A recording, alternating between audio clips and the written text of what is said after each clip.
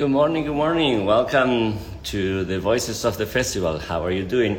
Thank you for joining us live or in recorded. You can catch it at YouTube and Instagram. And here's Mr. Billow ready to go. So I'm going to invite Mr. Billow.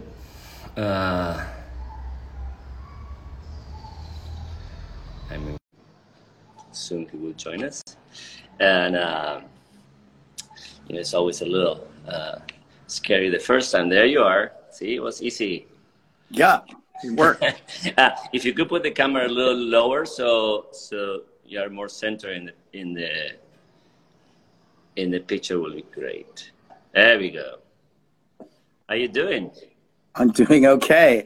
Every time I use a different medium of technology, it makes me a little bit nervous, but that's okay.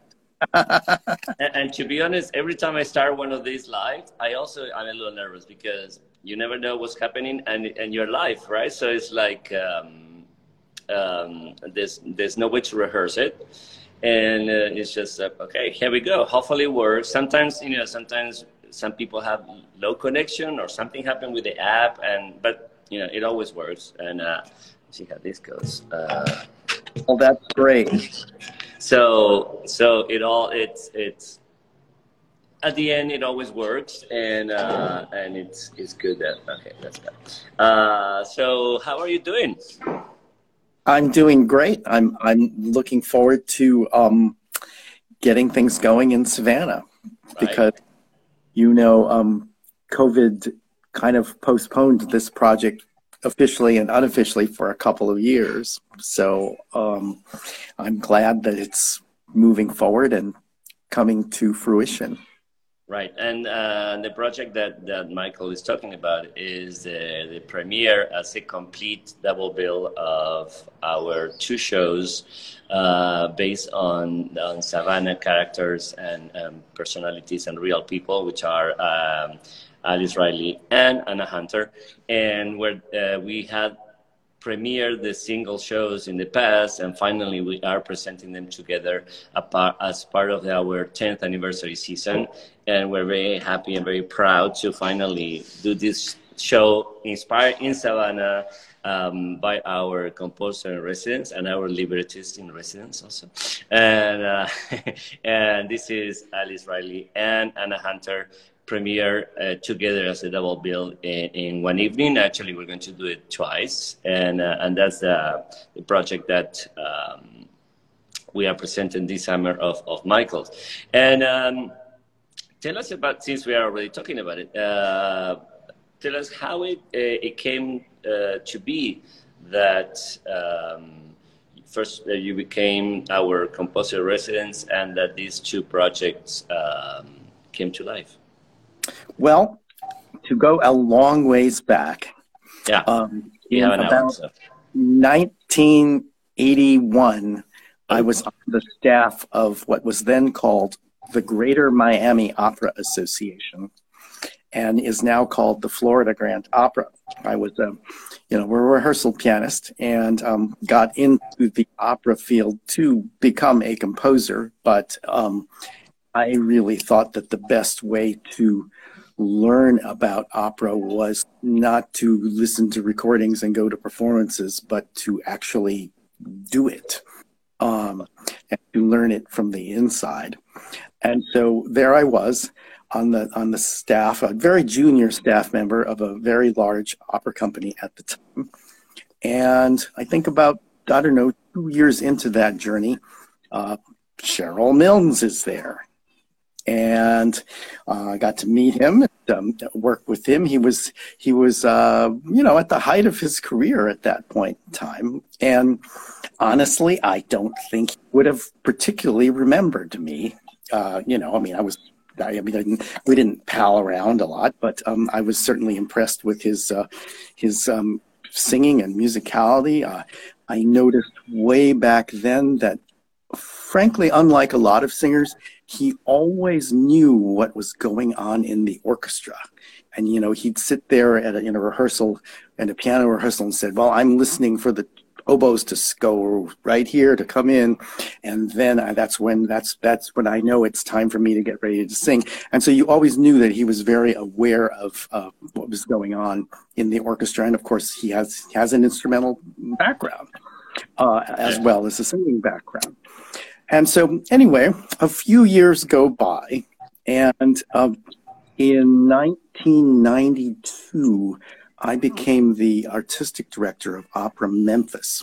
And a lot of people who are younger don't realize that I ran an opera company for nearly 20 years. I ran Opera Memphis from 1992 through 2010. Always artistic director, and for much of that time, general director as well. And something I want to do again, by the way, and admire those who do, but I've done my time as that. And it was always still to learn how to write opera. And at this point in time, since I was the boss, occasionally I would subject my company to my own work. I mean, not often, but 2 or 3 times during that course of 18 years, we did some pieces of mine, and of course some school shows as well. And I wrote in the mid '90s. I wrote a sequel to Puccini's opera Gianni Schicchi, the very famous comedy part of the Trittico. And as you know, particularly at that era, people didn't particularly want to do the other 2 works. Now, it's absolutely true now that Suor Angelica is very, very popular. I would say almost as popular as Schicchi, in part because it's an opera that gets to have so many women on stage, and need operas with lots of women. And anyway, at the time, by the way, I'm here at Morelia. I mean, actually, let me show you where I am. Just a little bit. You can see this is right. So this is not in Kansas anymore. And, oh wow! And okay. I'm doing. I'm here doing Schicchi and Angelica. I need to mention that. So, oh, that's wonderful. That's wonderful. Yeah. Well, let me tease you. I'm here in my basement. So anyway, and we were auditioning for that opera and ran into and heard a young singer named Maria Zuvis, who I hired to sing Lauretta in this double bill of Gianni Schicchi and Buoso's Ghost. Was that the premiere of Buoso's Ghost? I mean, yes, Johnny Buoso's Ghost is my sequel to Gianni was Schicchi. That the premiere of Buoso's Ghost? Oh wow! Yes, it was in that production. Yeah, it was the premiere. I mean, it was a joint premiere. The Pittsburgh Opera Center did it first, and then Opera Memphis did the kind of the professional premiere, if you'd like. Right. And then what happened is that we were in rehearsals, and who shows up backstage at my middle-sized opera company? Cheryl Mill. There's Cheryl Mill backstage, just palling around in my theater, and we knew that they were I think married at the time, but we didn't really expect him to be there, but there he was. And so Cheryl ended up singing a couple of galas for us at Opera Memphis, and our relationship was reestablished. So to bounce forward to, I guess, 2013, 2014, around the beginning of the festival, I think Maria and Cheryl were always very interested in figuring out how they could get new work to be part of what they did at the festival. And that was really at a time when I would say new work wasn't as valued as it is now, but they were thinking ahead about wanting to have that to happen. And so we began a discussion about how I could join them, how I could be part of that. And that's how the first opera, Alice Riley, was really started. And when you think of Savannah, those of you who know Savannah will associate Savannah, of course, with the historic squares and the beautiful historic character that Savannah maintained, but also you will associate Savannah with ghost stories. If you go to Savannah and walk around Savannah at night, you see all these, reconditioned hearses going around. And if you go around the cemetery, you can see people, touring the cemetery. So Savannah is a ghost story town. And, what are ghost stories? Why do we have ghost stories? Ghost stories have a tendency to have something to do with our guilty conscience, of our subconscious, of bad things that have happened in the past. And so what Maria did is she handed me a book, and I actually have the book right here. I'm going to put it in front of my face. All right. Oh, let's see. You see that? It's called The Historic Haunt of Savannah. And it was written by Linda Sickler and Michael Harris, and it's a book of the various ghost stories that were, that are famous in Savannah. Mm-hmm. And lo and behold, they said, well, why don't you look at this book and pick one, and let's see if we can turn it into an opera. And lo and behold, the very first ghost story was Alice Riley. Alice Riley. There you are. And what happened, and please let me know, Maestro, if I am talking too much. No, this is fascinating. No. Oh, yeah. All right. Very good.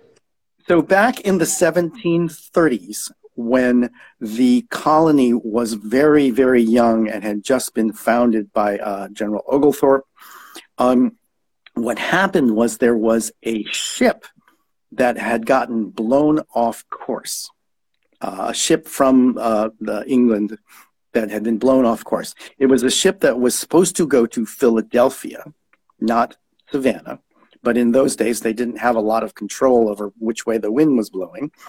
And they got blown off course and they ended up in Savannah. And this ship was filled with indentured servants, Irish indentured servants. And if you know what that is, when someone is indentured, it's a form of debt, an old time form of debt where someone would have to work off this debt for a certain period before they could be officially free. And these people were signed up for these indentures, or sometimes their family signed them up for these indentures for some money. And then they had to go work these indentures off as, servants or farmhands or what have you. And at the time, being Irish was not a desirable thing to the members of the colony, and there were people in the colony who didn't really want them to stay. They wanted them to go elsewhere, but Oglethorpe decided that he would go ahead and deal with these indentures, and these folks were allowed to come ashore. And one of them was the main character in this show, Alice Riley, and another one was Richard White, who was another young indentured servant. And apparently what happened is they were accused of killing one of their masters. And this master was a mean guy, and not that he deserved to be killed, but he was a difficult character. And what probably happened is that Richard killed the master, and Alice was around when it happened.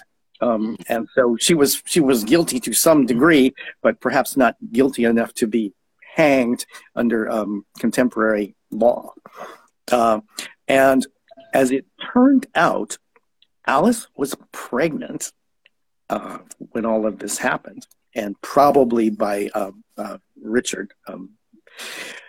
And so they let her have her baby. The authorities in Savannah let her have her baby. And then a few weeks later, they hanged her. And so when we go back to talking about the guilty conscience of or something bad, I think that in some way, this is something that Savannah never probably felt good about. And Alice became one of those ghost legends.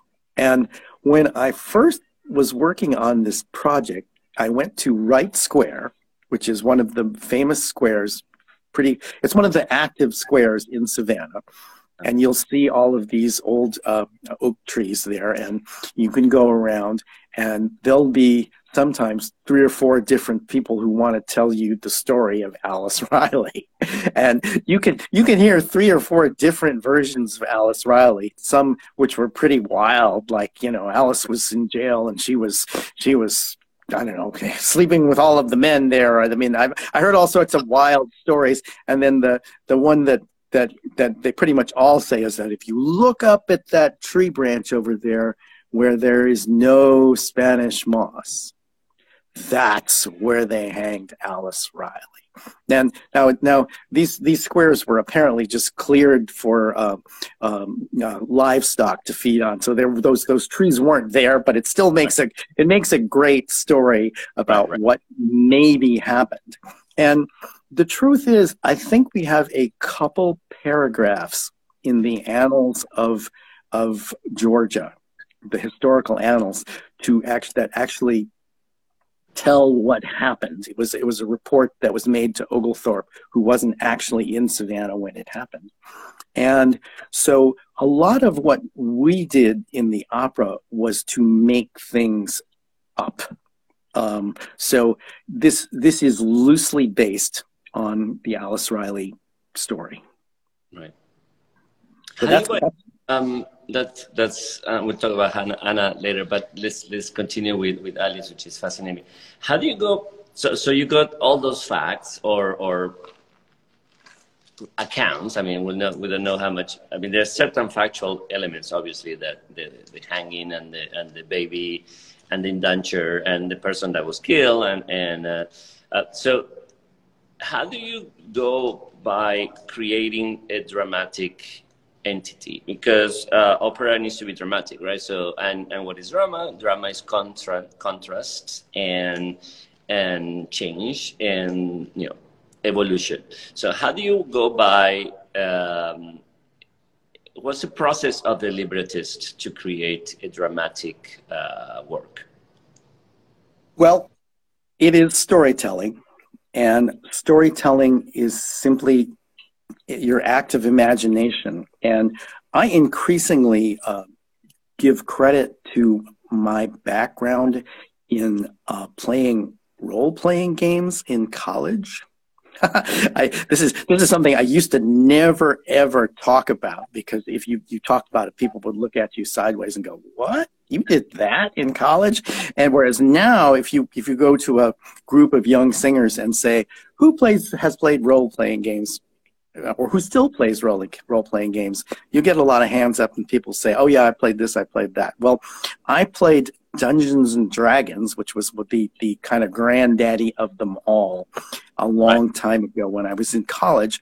And when you're doing that, you are effectively making up a story collaboratively with a bunch of people as things go along. And of course, it's got to be dramatic, right? And you've got to slay the dragon, or you've got to escape the ogre, or you've got to, fight the enemy. So it's all these very dramatic kinds of stories. And so I think some of it has got to do with a background and kind of going, okay, well, here are the facts. We've got this Alice Riley character. We've got the fact that Oglethorpe wasn't there. Oh, but maybe, Oglethorpe wasn't around, but he was really a powerful figure at the time. So maybe Alice wrote to Oglethorpe to say, "Oh, could you please, Oglethorpe, give me a pardon so that I can grow old with my baby." And so that became, one of the big arias in the show that Jessica Ann Best sings as Alice in the show. So it's that process of kind of imagining what if. John Kander, who I know a little tiny bit, wrote Cabaret in Chicago, has described to me that process with Kander and Ev is just that that's what they would do. It's like, what if we did this? What if we did that? What if we did this? And that's, to me, what I do when I do the storytelling part. And the storytelling part is the key part. Once you got that idea that, for example, that Alice is going to write to General Oglethorpe. Well, Alice probably couldn't write. She was probably illiterate. So, we need to have a notary there. And then, okay, well then she's dictating this story to her feelings to a notary. And then that works great because there are a lot of things like that in opera where the opera is dictated to a notary. The song is dictated to a notary.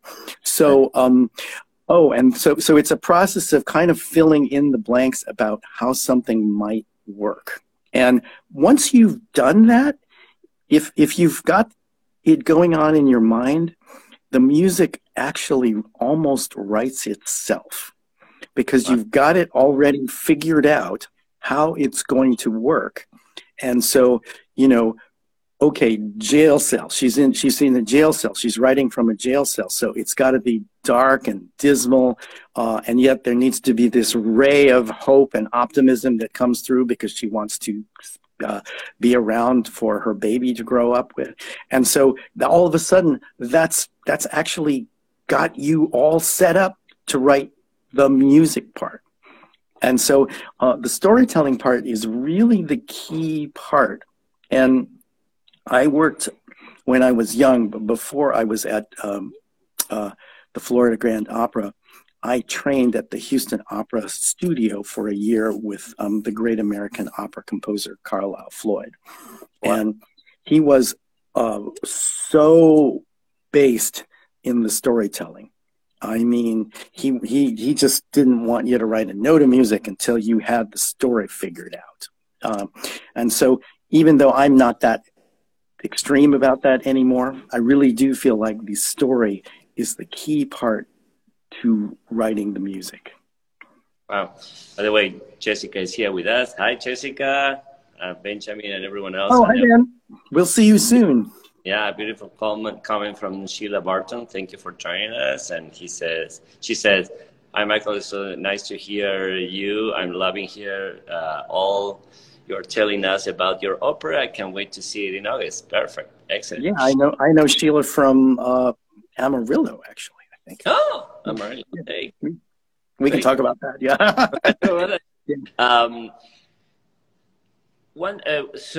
But there is a difference between the story and the libretto, because the story, you can say, as you said, you can say Alice tells a letter or talks to someone, but in a libretto, you only really have words of what people say.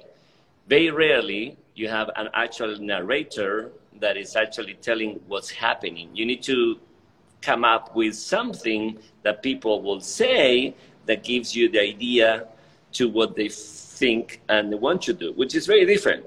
Is one thing is I went to the store to buy a coffee, another thing is, good morning, may I have a coffee, right? So they are very different things. How do you go into creating a actual libretto in which you choose your words to say what that they say, and they give us enough information to know everything that, to get the audience to know everything that you need them to know?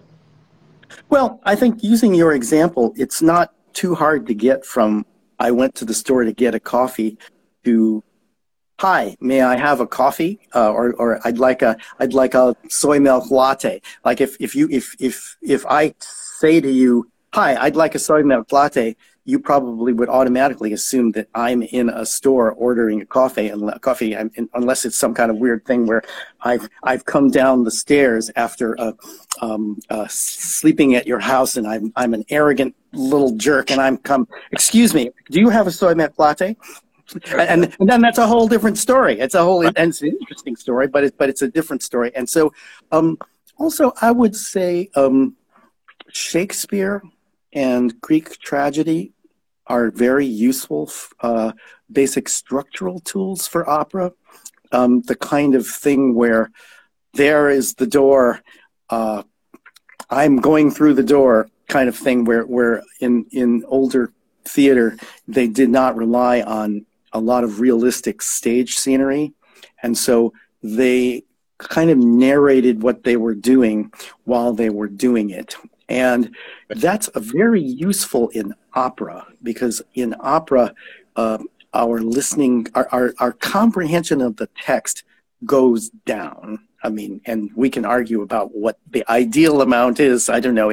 Ideally, we should be able to understand 80% of the words or 100% of the words, and I'm a little bit of a pessimist and probably believe we can probably only understand 40 to 50% of the words, even under the best circumstances. And what you don't want to have is you don't want to have the audience always going like this, you know, they're looking up to see the super titles all the time, because even though super titles are beautiful and necessary and wonderful, and I actually am old enough to have been before super titles, so that's a whole other story. You don't want the audience to have to do that all the time.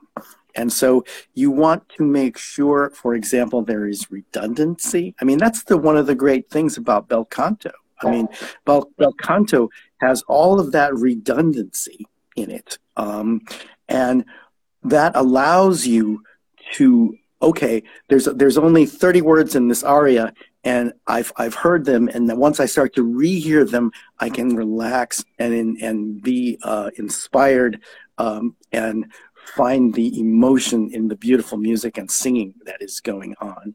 And redundancy is one of the things that tends to be lacking in a lot of contemporary opera, and people just, I'm gonna set this page music, and you know, it's just gonna fly right by, and then the audience is like, well, what happened there? Or either that, or they're spending all that time looking up at the super titles. And so we have to be careful, and you know, we try to be as careful as we can to tell the story in a way that we don't lose the audience. And the other things that I think are important are rhyme. When you can use rhyme. I mean, there's much more rhyme in Anna Hunter than there is in Alice Riley, because Anna Hunter is a comedy, and rhyme fits somehow better in comedy than it does in this dark, tragic story. But there is some rhyme in Alice Riley as well. And Alice, the other thing that I think that is fun and important that I almost always try to figure out how to do is I always have to say to myself is, why does someone in 2020 or 2022 or whatever it is, the year in our time, care about what happened back then? And so I ask that question to myself, like, why will audiences care about this Savannah ghost story? And so I quite often like to provide a storytelling framework. And Alice Riley has that storytelling framework because it starts with a bunch of people that are talking about contemporary Savannah and singing a sort of Chamber of Commerce-y song about Savannah. And then there's this tour guide that comes up, who in our production happens to be Cheryl Milnes. And so you pay attention because there's Cheryl Milnes talking to us on stage. And then so it's Cheryl Milnes as a Savannah tour guide in 2022, telling us the story about what happened in the 1730s with this famous Savannah ghost named Alice Riley. And so I like to provide those contexts when I can. Okay. You mentioned something about the libretto and the repetition. And of course,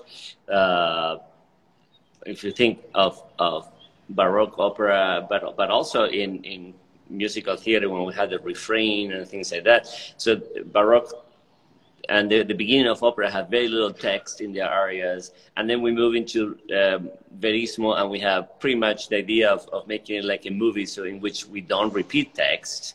And you're a bit in the middle between the realismo movie quality of time change and the formal element of, especially of American theater, which is a formality of this piece starts, this piece finish. How do you go by in terms of the conception of the music itself, and I will ask you about music later. But right now, about following through with that formality that you were mentioning about the repetition of the text. Well, I'm a huge fan of the numbers opera. And that means, opera up to middle Verdi. Mm-hmm. And it's not that I think opera has taken a wrong turn. It's just, it is a turn.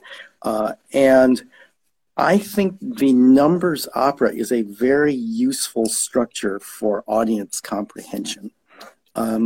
Because the audience is subconsciously able to go, okay, we are in a song, and I can listen to this music a little bit differently in the way I process the text. Or I am clearly in something that is, say, recitative or scene that we're trying to achieve some movement of the plot.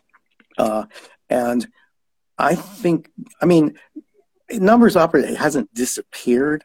It's just one of the choices that you make when you write.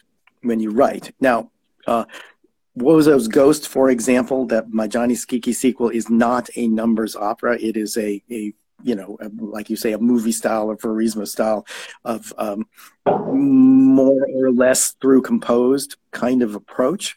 But I do think when composers write, it's good for them to kind of make a conscious decision about whether they are writing a number or a through composed kind of style. I also happen to have a fairly short attention span, which is one of the things I like about Savannah Voice Festival. I really love about the fact that Savannah Voice Festival events tend to be on the short side.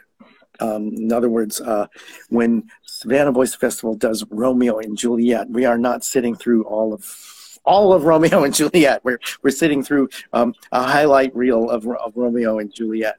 And so I think that these two operas, which are both fairly compact one acts, it's actually a rather long evening for a Savannah Voice Festival project because it is these two one acts put together, but it's still pretty concise. And because of my short attention span, I have to admit I have yet to successfully drink the Kool-Aid on Wagner. I can't get through it. I've literally paid embarrassingly large amounts of money for tickets and found myself asleep in the second act. And so it's got something, I think, to do with my just natural attention span. And we are in an era where I think we all would admit our attention spans were getting shorter. We can have a long conversation about the fact that in the 18th century, operas were not meant to be paid attention to with the same level of attention that they were expected to in, say, the era of Wagner, Strauss, and Puccini. It's a different way of listening, and it demands much more of the audience. But that's a sidetrack for another conversation. Yeah. Good. Then, in terms of the writing of the music, I always say that in opera, but in general, in dramatic music, but I will say opera,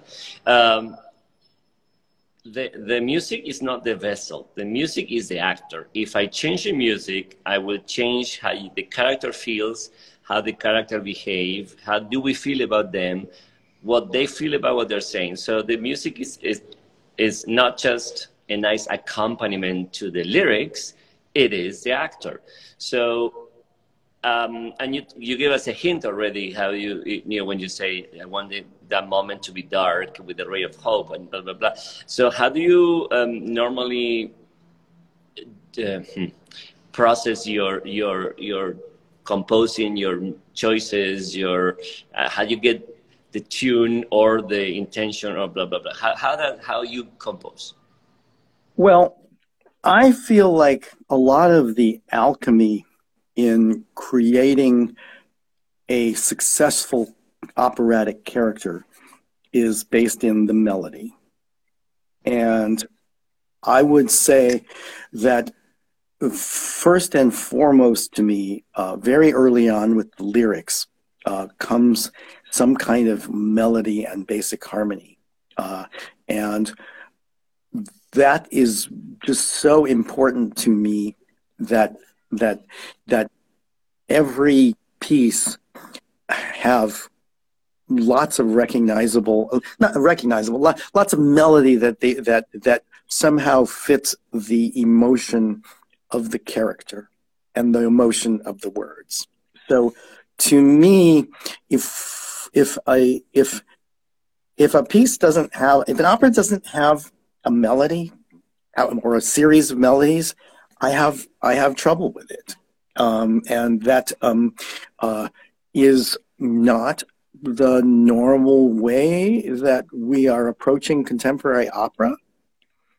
A lot of the times, there are some famous contemporary composers who really don't appreciate or like or use melody. They don't use it in terms as a tool.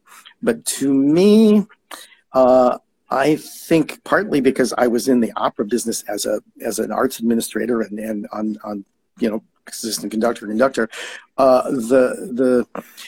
melody part is so crucial to the regular audience. I mean, the regular audience is how do you get from La Boheme to contemporary opera if it doesn't have at least some melody once in a while?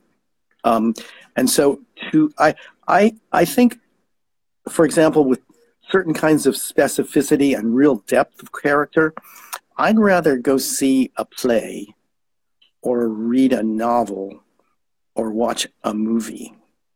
Because I think that the level of detail and depth that you can get from one of those mediums is frankly superior to what opera can do. But what opera can do is, in a very specific kind of way, really draw you in emotionally to a story and a character in a way that is unparalleled. But I think that is what it does well, is character and emotion, and not necessarily storytelling. Now, if you think about it, we all know that I'm actually most well known now for this opera called Speed Dating Tonight, which is nothing but short character stress sketches. It is nothing but these series of now 90 plus short character sketches. And to me, that is what opera does well, is this character. And it's not that opera can't tell a story. It's just opera can't tell a story with the level of detail that a big 300-page novel can do. And so I don't think it's a good idea to try to write a novel in an opera. Right. You got to kind of keep it simple, keep it straightforward. Now, we're all composers, and the next composer who you talk to might come along and say, I have a completely different feeling about that. But my feeling is that it needs to be simple, direct, emotional, and melodic. Great. Good. Excellent. And tell us about the other one, which is Anna Hunter. So how did that come through? Because yes. So when we did Alice Riley in about 2014, 2015, it took a couple of years to get it going. We had some workshops and we remounted it. And what that did is it got me the opportunity to look at Savannah, because we always knew from the start that we were shooting for a couple of one acts that would kind of create a nice full evening. And so what happened is that I just started looking around Savannah. And one of the things that you notice about Savannah is a really cool old city. It's amazing. And most cities don't look like that. There are really only a handful of cities in North America that have a kind of old-time historic character. And so I think I actually toured the Davenport House one day which is where it kind of all started, and realized that there's something in here about the Davenport House that might make a really cool, comic opera, because we didn't have Alice Riley is very dark and sad, and a bit of a tearjerker, and I personally didn't want to follow that up with another one in that same character, and so we had the chance then to look at the idea of Anna Hunter. And the nice thing about Anna Hunter is that Anna Hunter, there are people who that knew Anna Hunter. I mean, or people who were around, or who remembered people who knew Anna Hunter, or any of the other 7 ladies who, I've got another book here that's got a good picture of the 7 ladies that helped save Savannah. It was a group of 7 ladies. If I don't know whether you can relate to this in terms of your own personal background, but America went through a period of time where new was considered better, and this was very much true in the 1930s and 40s with city planning, and America was trying to turn itself over to the car, and in order to do that, it needed more freeways, and it had imagined the freeway and the parking lot and all of those kinds of things that would help make a city better as a place of commerce and industry. And certainly a lot of cities gave themselves over to that. But Savannah, in the 40s and 50s, there was a movement to do that. But what happened was enough people realized, including this group of 7 ladies led by Anna Hunter, realized that what was unique and beautiful and interesting about Savannah was not the fact that it could become a great, a great seaport, but it was that it could retain its beautiful historic character. And so that's what happened, is that the group of people, which included plenty of men, by the way, they kept Savannah from basically paving over all these historic squares. And I mean, you know from your own experience of Savannah, there is this one place where the old city market was that is now this kind of plaza area. And I think they wanted to do that or something like that with most of the squares. And if they had destroyed all the squares, people I don't think would want to go see Savannah anymore. I mean, all that area would just look like downtown Jacksonville or Atlanta or Raleigh, North Carolina, or any number of just rather generic modern American cities. And so it was a crucial moment in the history of Savannah. And as my luck would have it, it was done by women. And I think in what's going on in our field is that our field needs more operas that have female protagonists, and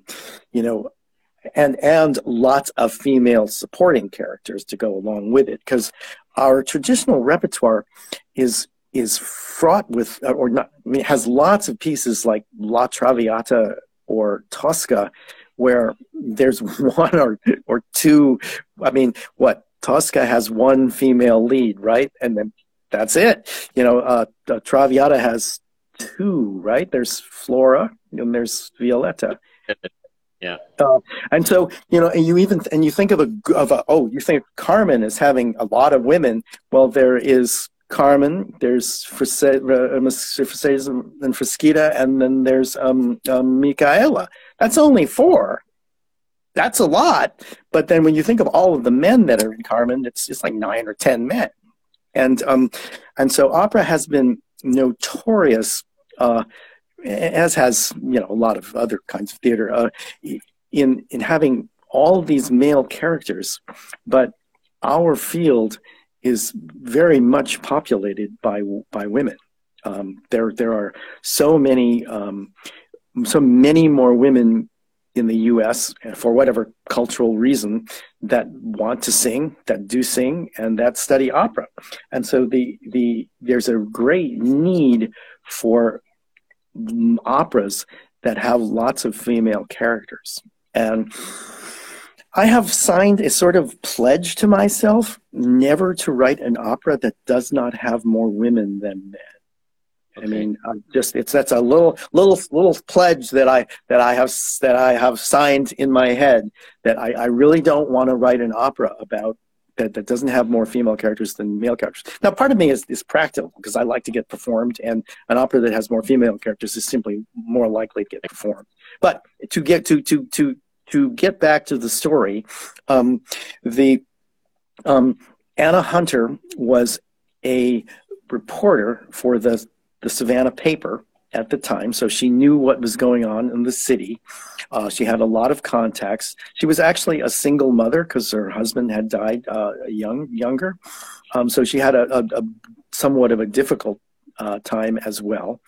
And she was the one who really catalyzed this movement for historic preservation, which had as its sort of key point the destruction of the old city market in Savannah.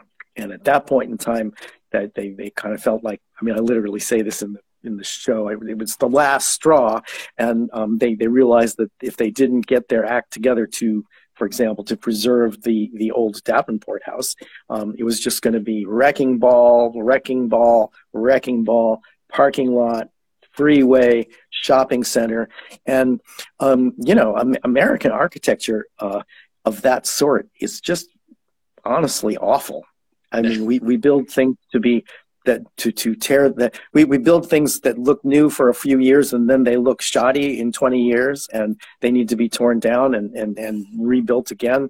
And so this older beautiful planned city, by preserving that city, it has really made Savannah the success it is today. And we at Savannah Voice Festival are lucky to be able to work in a city that has that kind of character, and just to be inspired by it on our walk to work or our bike to work in the summertime.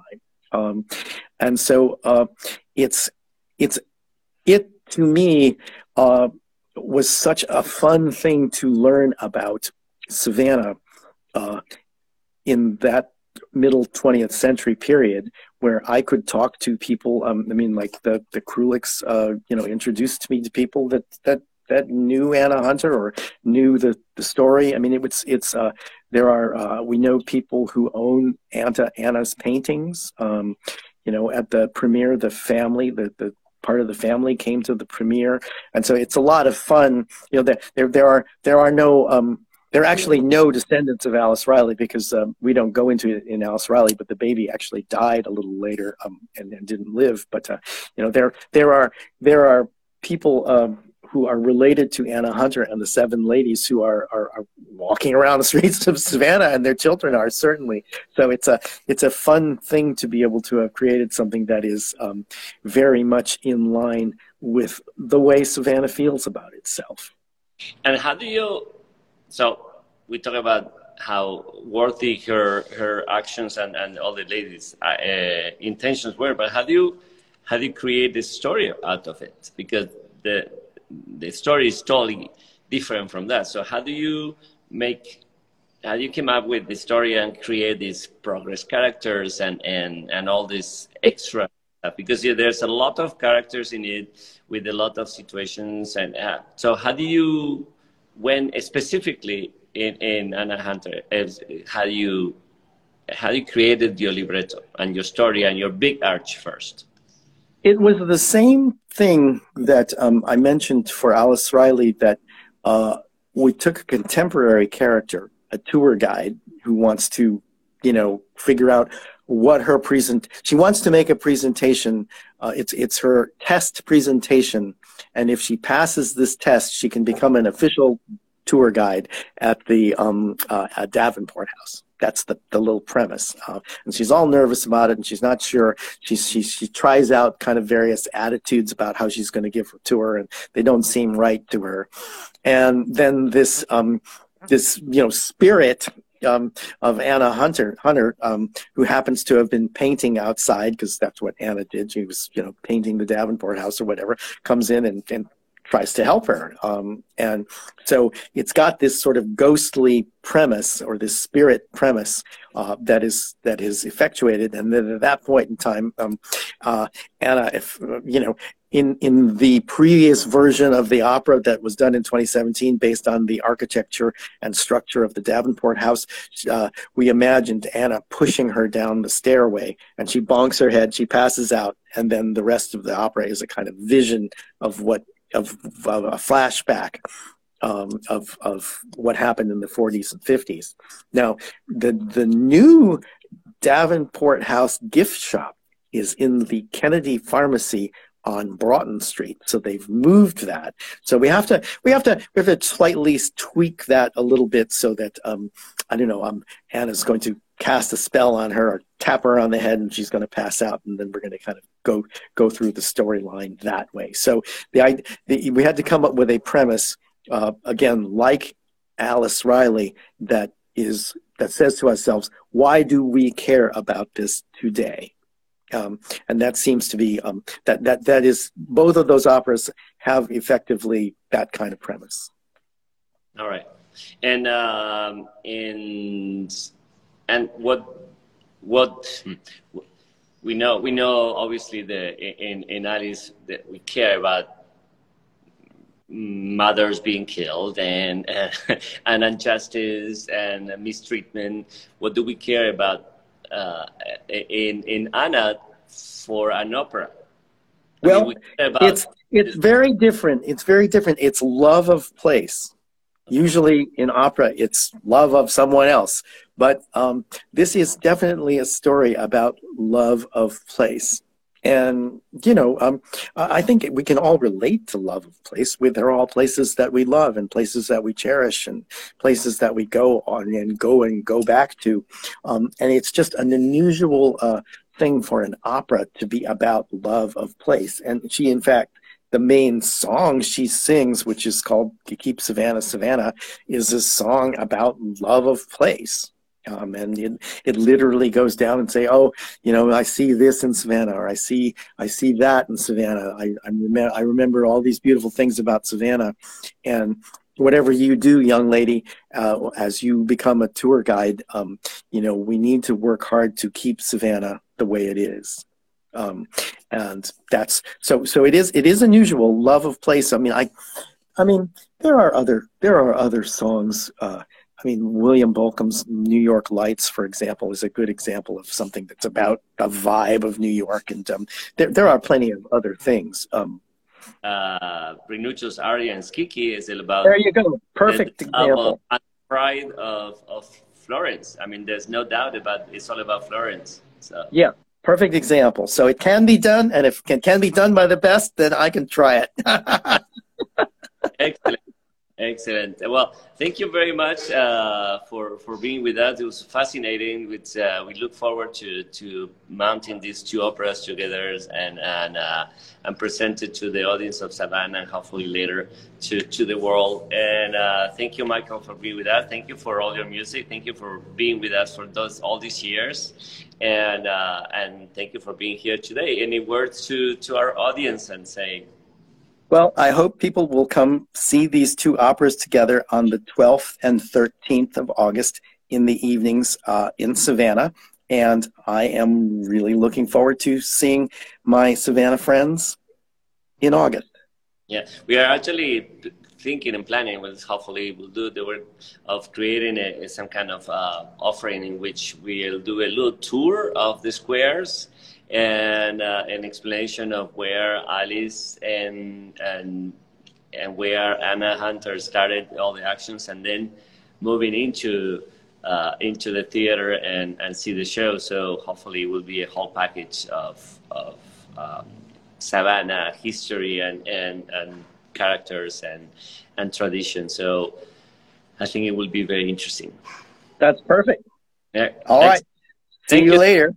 Thank you, Michael. And everyone, thank you for joining us. And I will see you next Friday to hear more about the voices of the festival. Thank you. Bye, everyone. Take care. Bye.